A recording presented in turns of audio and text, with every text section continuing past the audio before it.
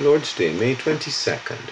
Hiram the king of Tyre had supplied Solomon with cedar and cypress and gold.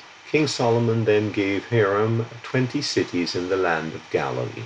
Then Hiram went from Tyre to see the cities which Solomon had given him, but they did not please him. So he said, "What kind of cities are these which you have given me, my brother?" And he called them the land of Cabul. 1 Kings 9:11-13. The story of three kings. Hiram the king of Tyre had greatly facilitated King Solomon's building of the temple. 2 Chronicles 2:1-15. King Solomon in turn gave Hiram a section of land in Galilee as a gift of appreciation for his assistance. When King Hiram came out to see the land that had been given to him, he was not impressed. He coined a derogatory name for the land of Galilee, calling it Cabul. This word literally means good for nothing. We do not read of King Solomon's reaction to this, but his silence would suggest that he did not disagree with Hiram's assessment.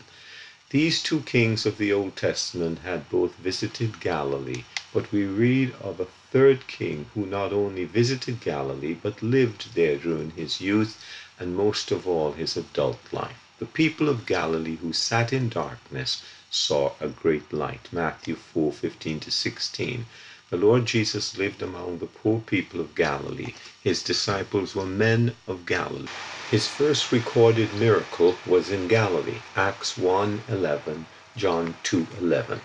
What a contrast between Hiram and the Lord Jesus. Hiram thought that Galilee was not a place fit for kings to dwell in, and that it was good for nothing.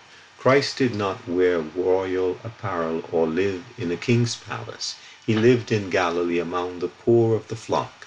In lowliness he identified himself with them, so much so that he was known as a Galilean. Luke 22:59. This king is worthy of all our praise and adoration. Brian Reynolds.